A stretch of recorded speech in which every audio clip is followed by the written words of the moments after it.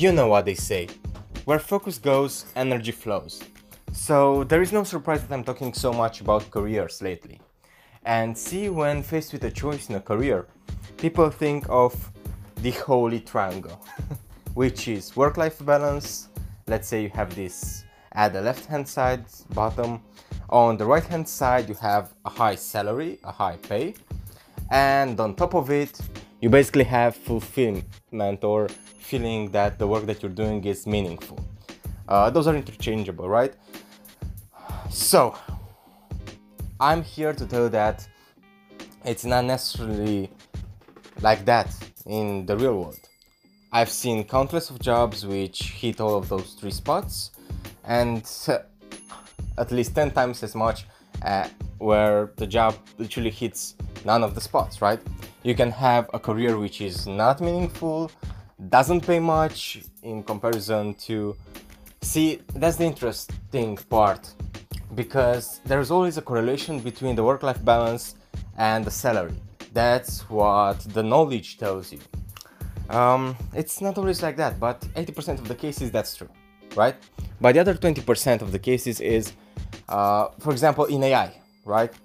Or in fields that, such as medical engineering, right? In fields which are in high demand, obviously, and on the brink of a larger adoption, okay? Those are the fields which are basically paying more than they should for the job that they're doing. That's what it means to have a high salary. People don't think about this too often. A high salary doesn't mean that you're earning lots of money. Let's say you're working 60 hours a week, right? If you're working 60 hours a week and you're earning, let's say, $1,800, right? Well, imagine that somebody is working 20 hours a week and it's earning $1,000. Which person earns more for their time? The person who's working 20 hours. The person who's working 20 hours earns way more per each hour, okay?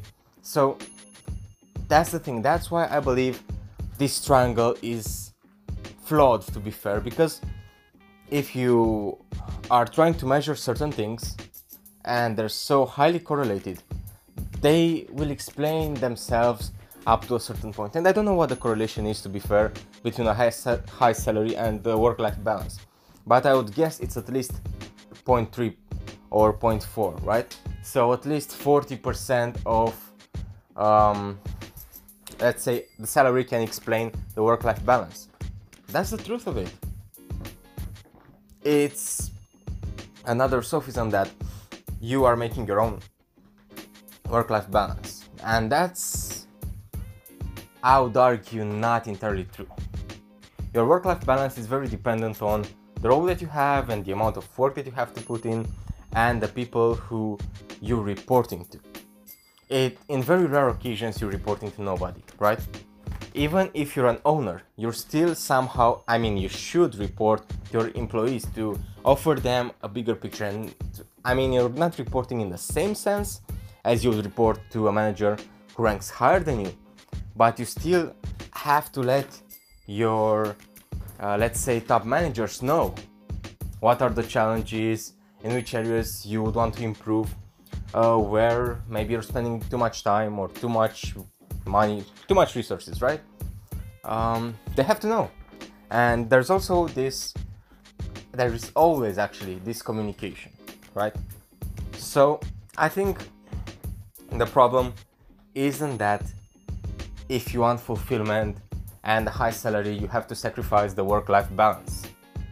And I believe that you don't have to sacrifice a high salary for good work-life balance and meaningful work, because you can have good work-life balance but work can be meaningless, and the salary, I don't know, maybe if you have good work-life balance, it means that you're probably earning an amount that's proportional to your impact. Because if you have a good work-life balance, it means that you're probably thinking of a typical 9 to 5 where at the end of the day you're just closing your laptop and you're going home and you don't care, which means that you're working for 8 hours each day.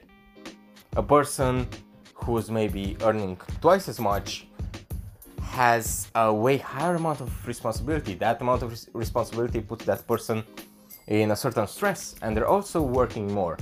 They're working maybe 12 hours each day, or at least 10 hours each day, right? And that adds up. By the end of the week, they're gonna work at least, I would say, 10 to 20 hours more than you do, right? In this case, you would say, are they sacrificing the life balance for a higher salary? I don't know if that's the truth, right? Because you get paid for what you provide. That's what we don't understand. We don't get paid for the amount of hours. You get paid for the amount of value that you're bringing in. That should be the truth in a regular market, in a market like such as Adam Smith would present them. But obviously the markets are not perfect and they're not that free. Okay, so what it means is that you might be able to earn more if you change the city, right? Have you ever thought of that? Like if you live in a capital city, then it means that there are a lot of people going there who are willing to take a pay cut just to be in the capital city. There are people, because I don't know why we have this mentality that moving to a capital city means a step further in your career. It's most of the time does, but it's not like you cannot advance your career being a regional manager, right? Why would you take... People usually go for a lesser role in the capital city rather than going outside that city, which is interesting. Okay. I myself was born in the capital city, and see, I find this resistance when I'm thinking of moving away. But it's also a matter of the money. Like, for me, living in capital city, having my house, blah blah, I don't have to pay rent. I would have to pay rent if I would move anywhere in the country, and that wouldn't make sense. But if I would work abroad, that would make sense, because the money that I would get as an extra could cover my rent, right? But it would only make sense to do this sort of sacrifice, living away from my friends, from basically all the people that I love. It would make sense if the work would be indeed meaningful, right? If I would have my calling and I would go for it, then it would make sense to move. That's one thing. And the second thing, the incentives. It's, in the end, it's an equation that you have to somehow fill. I've been offered a position that I absolutely loved, but the pay would equal to me having a worse situation and a worse living standard. And yes, you can do that while you're young, and I'm definitely young, and I would definitely encourage people that are willing to do so to go for it. But for me, that would have been a huge hit in my morale. I'd have to live basically on half of the income that I do right now, and I realized that's not something that I want to do. I've done that as a student. I've done that for 3-4 years. It didn't amount to anything meaningful. Maybe because I didn't understand certain things back then, which I understand right now. But see, that's the thing. You cannot simplify and only say that, hey, if you have those 3 categories, you have to pick 2 of them, and that's how you choose your dream job. It's not working, right? Again, I believe work should be meaningful. You should be paid an amount that you feel you're entitled. Entitled is a terrible word. Not entitled to. That you feel you're worth, right? And then you should also have periods of calmness, right? You cannot work in a high stress environment for a period of, let's say, 10 years.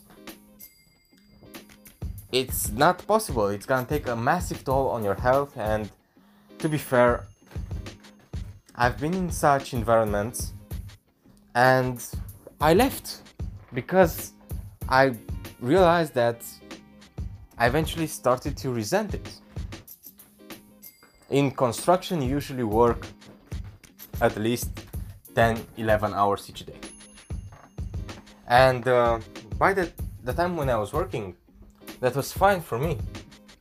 Because I was living abroad and I was in a new city, I didn't know that many people, and that was fine.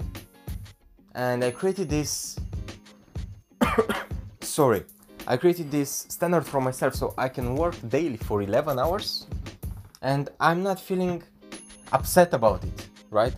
11, 12 hours, it's fine for me. But it has to be my choice to do so.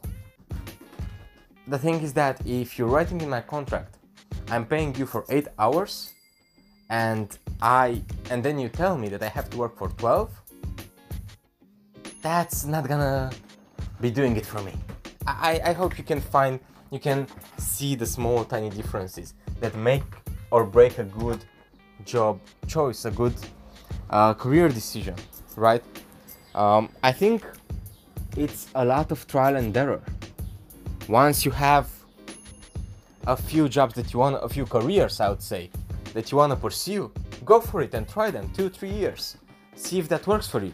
You can try and change your career until you're 30, 35. After 35, I believe that gets increasingly hard, right? But until then, just go for it. Because you cannot know, like, there are so many variables. The people that you're working with, the materials that you're working with, the location, I don't know. There are so many things and each person has their own list, right? I know people that really love to have a private office and they refuse to work in open spaces. For them, it's a must. You have to find your musts, right? And then look at the job offer and whatnot, see if that suits you. And if it covers, if you have, let's say, 10 musts, if it covers 7 out of 10, that's pretty reasonable. If it covers 2 or 3 out of 10, I wouldn't go for it. I wouldn't go for it. That's it. That's the truth. Have a ranking system, right? You have those 10 musts and you basically allow 1 point for each must, right? And then maybe some musts are partially covered and then you get a 0.5 or a 0.3 or 0.8, whatever. And you end up with a score, right? Again, a score between 0 and 4, I would argue it's too low. 0 and 4, it's too low. Between 4 and 7, you should consider it, right? Anything above 7 to 9, I think you're safe to try it, and you should try it. If it's 9 or above, my God, why are we having this conversation, right? So this is a system that I believe it helps. I'm a guy of lists, right? I'm a guy that takes a pretty sizable amount of time to make a decision when the decision impacts so much of my future. A third of your life, or maybe more, is going to be spent working on your career.